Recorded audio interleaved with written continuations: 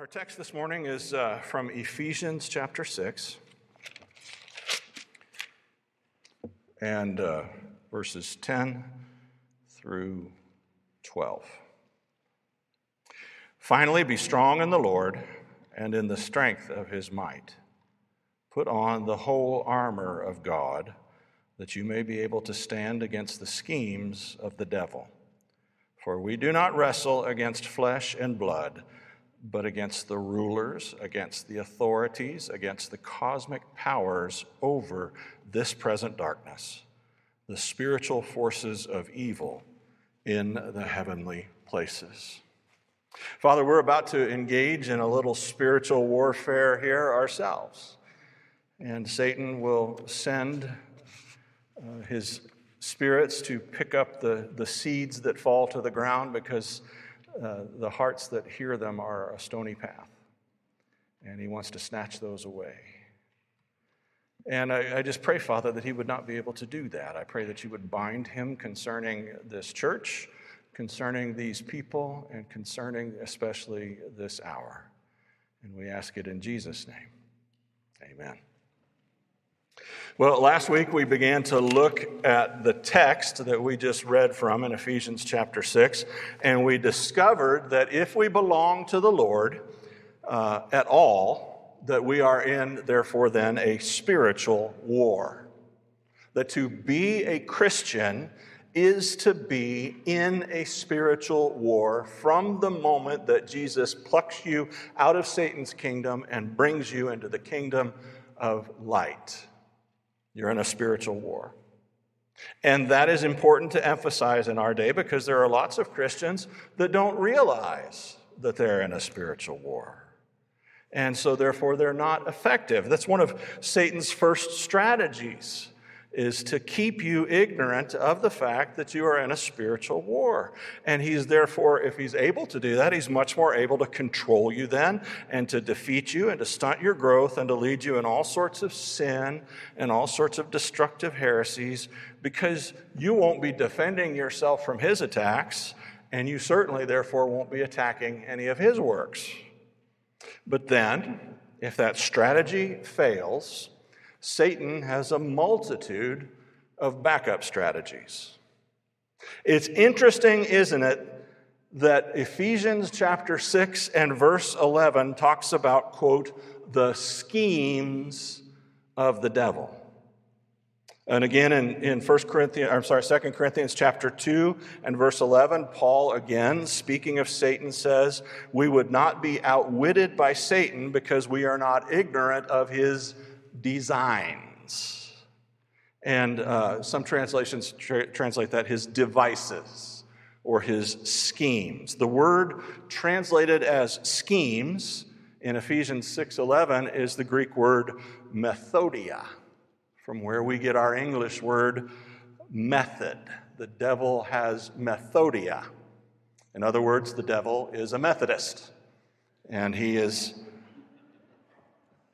got methods to his madness. That's what the early Methodists, that's why they got the name. They came along and said, they were called the Holy Club, and they said, we think that there are ways of actively pursuing sanctification that are systematic. And that if you, with the help of the Spirit of God, if you apply these methods, you will grow in Christ. And they were derisively called Methodists, and they said, well, that's a pretty good name for us then. We'll just call ourselves the Methodists. Well, the devil is a Methodist. He's got systems. He's got schemes. Now, why is that important? Because the Scripture is teaching us here that Satan has a playbook, that he has what we might call standard operating procedures. He has methods. And we can discover these methods by careful observation of our own experiences and the experiences of others. These schemes and these strategies, therefore, can be known, understood, and defeated by wise, spiritually effective countermeasures. And that's why I held up that book, Precious Remedies Against Satan's Devices. Satan has devices says the author. He has schemes, he has methods. Here are the countermeasures. And this leads us to notice something important if we're at all paying attention. This passage teaches us that Satan has a playbook. He has a set of strategies he employs repeatedly over and over again. In several places, Paul mentions orders of celestial beings. You might recall the language about rule and authority and power and dominion in Ephesians chapter 1. Colossians 1:16, which was our call to worship, speaks of thrones, dominions, rulers, and authorities. And these are angelic orders of being. These are, in the angelic world, both the elect angels and the reprobate angels, there are different orders or ranks of angelic being. Presumably, these are administrative in character. They refer to areas of oversight and areas of responsibility. So in the same way that God delegated to human beings the care of the earth, he has delegated other things to angelic beings in the same way. And when they fell, that they still had their areas of responsibility and, frankly, control and power, though much diminished. In the same way that when we fell, we still had the responsibility, but much less control and power. Both Mark 9 and Matthew 17 teach us about a story of a man who brings his son to the disciples to have a demon cast out of him. And the disciples try, and they're unable to cast it out. And this surprises and perplexes the disciples because up until this point, they had been entirely successful at casting out demons. And so they're like, this is a tough case. We need to bring this to Jesus. And they bring it to the boy to Jesus, and Jesus casts out the demons. And afterwards, says the text of Scripture, the disciples came to him privately and said, now, why couldn't we get the job done, Jesus? And Jesus says, this kind only goes out by prayer and fasting. That word kind is the Greek word genus, which we import directly into English scientific language to talk about different kinds of animals and different kinds of plants. In a similar way, in Acts 16, Paul encounters a slave girl who has a spirit of divination, or the actual Greek is a python spirit. And she makes a great deal of money for her owners by telling fortunes, we're told. And she's following Paul around as he's ministering. And she's telling everybody, these men are delegates of the Most High God who are teaching you the way to be saved. Apparently that wasn't welcome because after a couple of days of it, Paul gets annoyed and turns around and rebukes the demon that's inside of her, casts it out, and then she's free from this thing. And the slave owners go, well, there goes all our money. The demon left her, and with it left the ability to tell the future. So there goes all our money. So in other words, this is a special species of spirit. In 1 Kings chapter 22 and verse 22, the Lord asks for a demonic spirit to go up and to entice King Ahab and entice him to take a destructive and a ruinous course of action. And one spirit after another comes forth with a proposed plan. And God says, I'm not crazy about any of those, until one comes up and says, I will do it. And God says, okay, how will you do it? And the spirit says, I will go and I will be a lying spirit in the mouths of the prophets and entice Ahab that way. In other words, he specialized in lies in the same way that the python spirit specialized in fortune telling. Demonic beings, therefore, we can conclude, can be categorized into something like species. There are different kinds of them. They have different strengths, and they seem to have areas of specialization or aptitude. They need to be dealt with in different ways, by different strategies. And that according to the Lord Jesus Christ himself. Other kinds are just cast out with a word. But this kind only goes out by prayer and fasting. The big point behind all of these smaller points is this: that the spirit world is basically a realm of order that works by laws and principles, just like the visible world is. And that is because it was created by the same God. 1 Corinthians 14 and verse 33 says clearly that God is a God of order and not of confusion. So God created the spiritual realm with an order, a discernible order, in the same way that he created our world with butterflies and bald eagles. And they're different. And they have different jobs, and they have different characteristics. Well, it's that way in the spirit world too. And we can learn the order and the laws of the spirit world in more or less the same way that we learned the laws of the visible world. The Bible gives us quite a bit of information that's reliable and it's trustworthy, but we should also pay attention to our spiritual experiences. And when we pay attention to those, we will notice patterns. And we can say, aha, I think it might be this way. Let's see. Or, aha, I think it might be that way. Let's try this and see what God does. That God loves that interplay, that interaction, that he loves to give us principles and then tell us to apply logic and reason to those principles and come up with ideas about how things actually are. And if you're uncomfortable with that, then you're going to be uncomfortable with things like the doctrine of the Trinity. Because that's exactly how we got the doctrine of the Trinity. You take all the little bits and pieces of information in the scriptures and you reason carefully from first principles and you hash it out with a bunch of other smart people who are praying too. And you figure out, okay, this is how we can accurately describe God. Here's the doctrine of the Trinity. God wants us to use our minds. He wants us to investigate. He wants us to interact. He wants us to be wise, but he also wants us to be those who are taking dominion over things around us. Now, let me give you an example. I've noticed that when I fast, it tends to turbocharge my prayers. They seem to be, in general, answered much more quickly and dramatically. Now, the Bible teaches us about fasting. It teaches us to fast. It doesn't command it in this era in the same way that God did in the Old Testament, where they had days appointed to fast. Now we can fast whenever we want, and we should fast. But what we learn, because when you start fasting, the first thing you're like, okay, how is this doing me any good at all, God? I'm just hangry, right? I'm just a cranky Christian now who wants to yell at my family because I need a burger. How is this helping me, God? And God says, be patient. Pay attention to your experience. Keep at it. Be persistent. And what you discover is, well, one of the things you may discover is what I discovered, and that your prayers then are therefore turbocharged somehow. They are much more effective. They're answered much more quickly. Now, I cannot explain that completely, but I have developed some ideas that I'm playing with.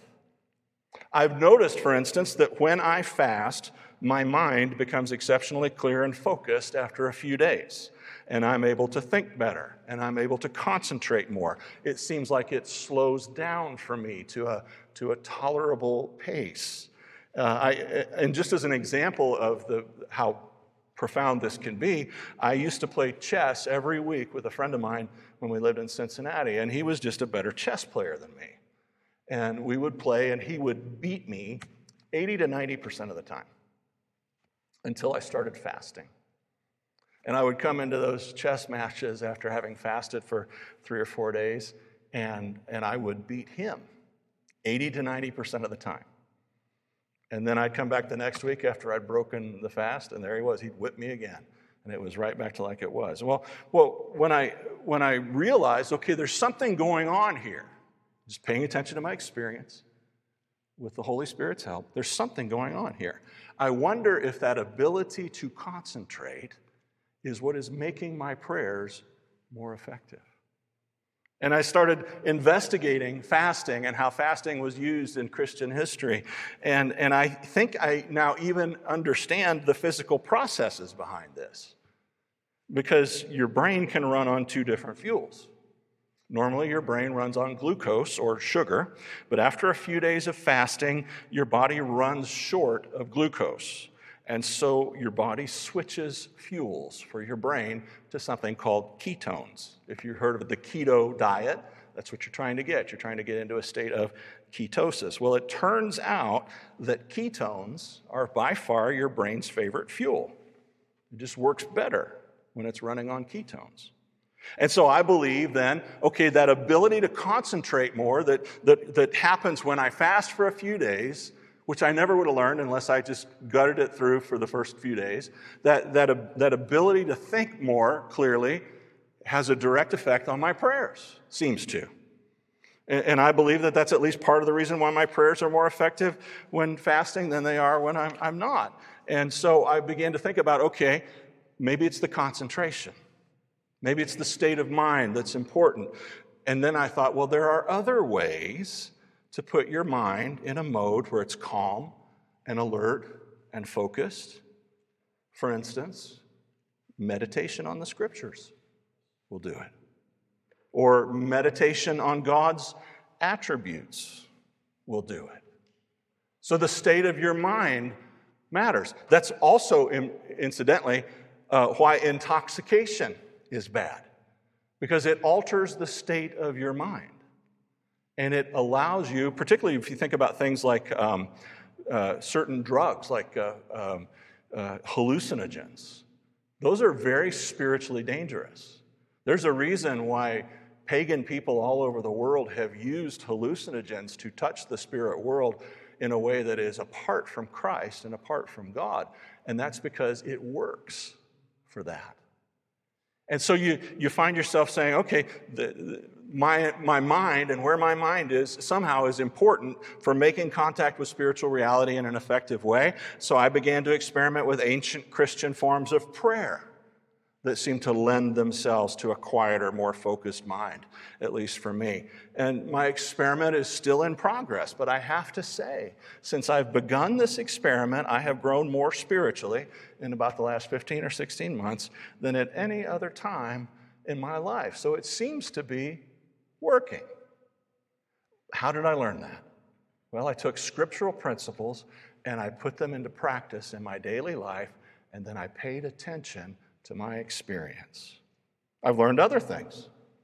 For example, I've struggled for many years with evil or troubling or harassing intrusive thoughts that I thought were originating in me. And what I discovered accidentally by experience in the providence of God is that most of them actually don't originate with me. They come from outside. They are spiritual attacks. And what I discover then is when I think about that and I go and I look at other Christians at other places in history, I discover that they struggled with the exact same thing. And they came to the exact same conclusion. And that they had remedies for dealing with it. Let me just give you an example from Pilgrim's Progress, a Puritan work from the 1600s in England. Bunyan writes this: "One thing I would not let slip. I took notice that now poor Christian was so confounded that he did not know his own voice, and thus I perceived it. Just when he was come over against the mouth of the burning pit, one of the wicked ones got behind him and stepped up softly to him and whisperingly suggested many grievous blasphemies to him, which he verily thought had proceeded from his own mind. This put Christian more to it than anything he had met with before, even to think that he should now blaspheme him whom he had loved so much before.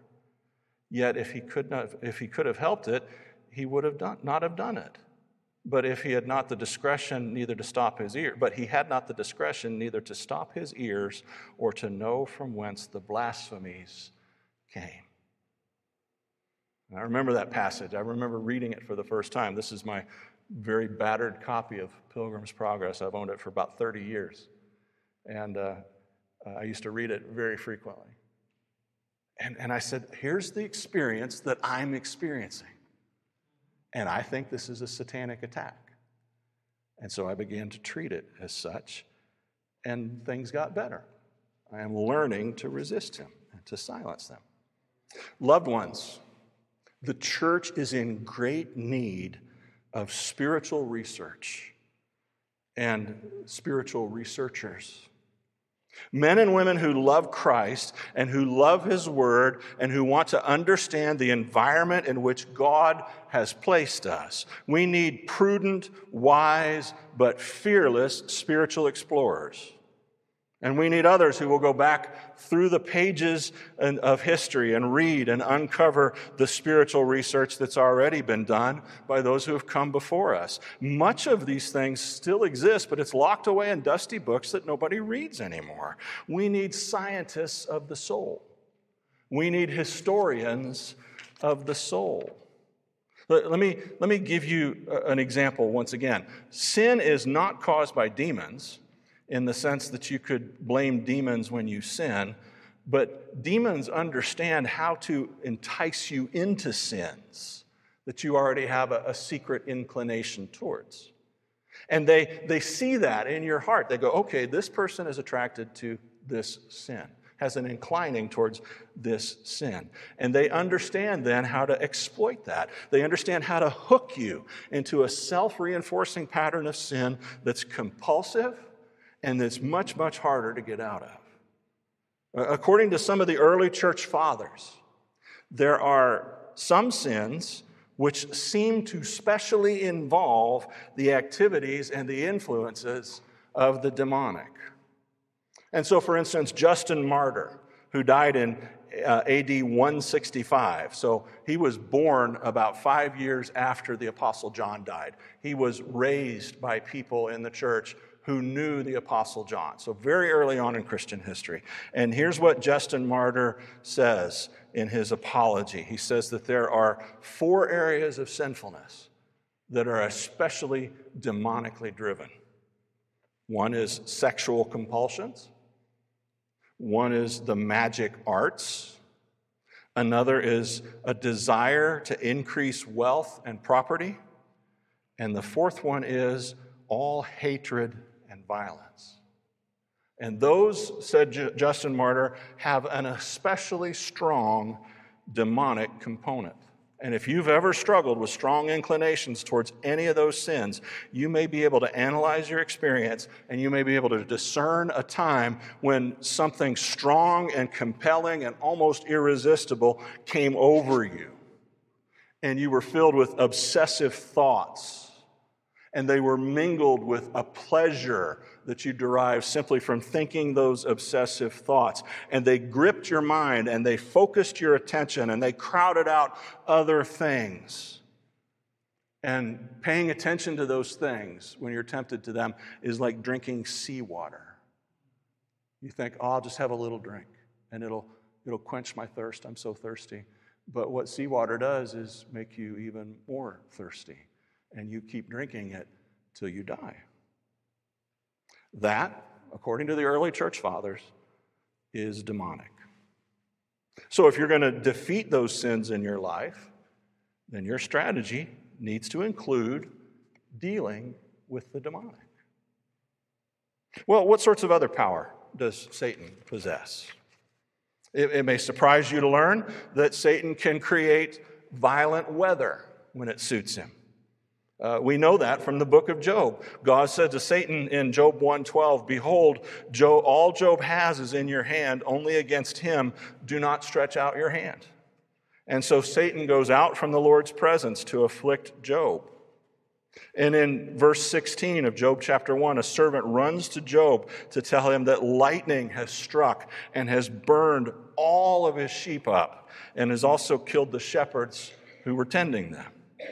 And then in verse 19, we're told about a great wind that suddenly arises and sweeps from across the wilderness, what we would call today a straight line wind. And it strikes the house where Job's sons and daughters are eating. And the walls collapse and everyone's killed. There was a storm at sea during the life of Jesus that threatened to swamp the boat and sink Jesus and his disciples. And Bible scholars have widely understood that to be a storm of demonic origin. Jesus was making his way across the Sea of Galilee to an area inhabited by pagans known as Gadara. Today it's what we would call the Golan Heights. And there was a cave there from which a spring flows. And that cave had been for thousands of years a pagan worship site. During Jesus' time, it was dedicated to the Roman god Pan, but before that, it was dedicated to Baal. And they were essentially considered the same deity by the pagans. And they thought that cave was the entrance to the underworld, and that cave was known as the gates of Hades, or the gates of hell. So when you put the story together, Jesus is going across the water, and he's going to the place where the gates of hell are, and this storm comes up and threatens to swamp the boat. After he lands on the shore, who does he meet? He meets a man who's possessed by legion. Thousands of demons inside of this man. So scholars understand that all of this is an attempt by Satan to keep Jesus from making his proclamation about the church and the gates of hell, which will not withstand the church. And so we begin to see then that Satan can use the weather whenever he wants to. And Jesus shows us in this story that he has authority not just over the wind and the waves, but also over the malevolent spirit who stirred up the wind and the waves to try and drown the Lord Jesus. What else can Satan do? Well, he can cause disease. Job, if you will recall, by the permission of God, was afflicted by Satan with boils all over his skin. Jesus freed a woman who was bent over double for 18 years, and it specifically says that this odd affliction was caused by a demon. For 18 years, this demon had kept this woman bent over so that she couldn't straighten up. And you think, that's a weird spiritual possession. Well, yes, it is. But we have it clearly in Scripture from the mouth of Jesus himself that it was a demon. Not all physical disease is caused by Satan by any means, but Satan will always try and use the infirmities of the body when you have them to damage your soul. Satan will use the challenges of illness or disease to try and discombobulate and discourage your soul, to rob your soul of its peace and its contentment, to try and cause you to murmur against God by playing what if and what might happen and what's going to go on. And Satan is quite clear that he can do that. Satan loves to imitate God. And in 1 Thessalonians chapter 2 and verse 13, and in Galatians chapter 2 and verse 8, it teaches us that God works in the lives of his saints to produce people who take after their heavenly Father, people who will bring about God's good in the world. Ephesians 2:2 tells us that Satan works in the lives of his servants, lost men and women, to produce people who take after their father, the devil. If you are saved, Satan cannot infiltrate your soul. God won't permit it. But he can and will attack along the borders of your faith. You need to understand how serious that can be. In Luke chapter 22, Jesus tells Peter that Satan has demanded to sift the disciples like wheat. It doesn't come through in the English unless you're Southern. Because Satan says, Simon, Simon, Satan has demanded to sift y'all like wheat. So it's not just Peter that's going to get sifted. But after that, he says, understand that I've prayed for you and your faith will not fail. He demands to sift the disciples like wheat. And it's only Jesus' prayers that keep Peter and the disciples in the kingdom of heaven. And Jesus gives a hint of how close Peter would come to the absolute collapse of his faith and the subsequent loss of his salvation if such a thing were possible. And Jesus says in Luke 22:32, and when you have turned again, strengthen your brothers.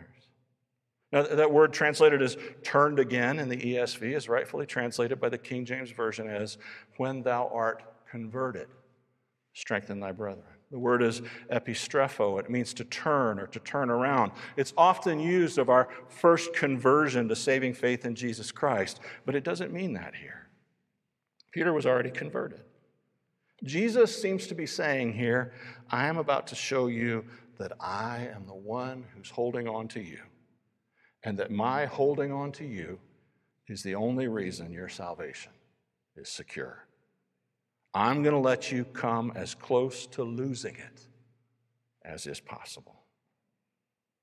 If Satan obtains permission from God, he can sift you like wheat too. Have you ever been there? Have you ever cried out, Lord, thank you that you're holding on to me right now, because if it was up to me to hold on to you, I would be lost? Have you ever been there? I have. I can remember driving from Sturgis to Gillette, Wyoming to preach in a friend's church one time, and on the way just being so overcome with despair and saying, Lord, I wish there was something else you'd give me to do besides be a pastor. And right now, Lord, if you weren't holding on to me, I wouldn't be holding on to you, and I'd be lost.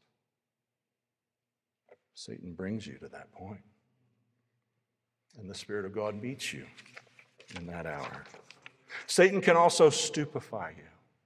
He can lull you to sleep, spiritually speaking, so that you drop your guard and you don't act when you should. He can cloud your mind and blur your spiritual vision so that the understanding and the application of God's truth becomes much, much harder. If you're really struggling to appropriate a truth of God, and you know it ought to impact not just how you think, but how you feel and the decisions you make and how your orientation of your life, and you just can't quite get it, ask God to bind Satan.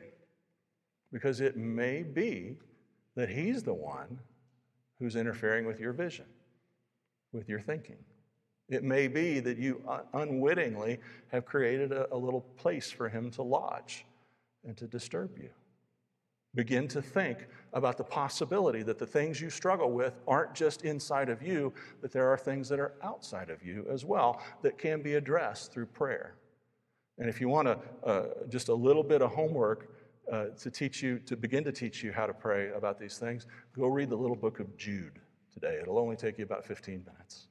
And just think about what you encounter in the book of Jude. Satan can come up and snatch the word away from you before it penetrates your heart and grows and bears fruit. Let me close, though, with a word of encouragement. Satan's power is, after all, a derived power. It comes from God. And God puts hedges and God puts boundaries on it. God says, you may do this, but only this. And God has a reason to do that. Satan is like your sparring partner. His demons are like your sparring partner. You are to learn how to fight. And God will bring these things into your life as a new Christian so that you learn early, if you're paying attention, how to fight.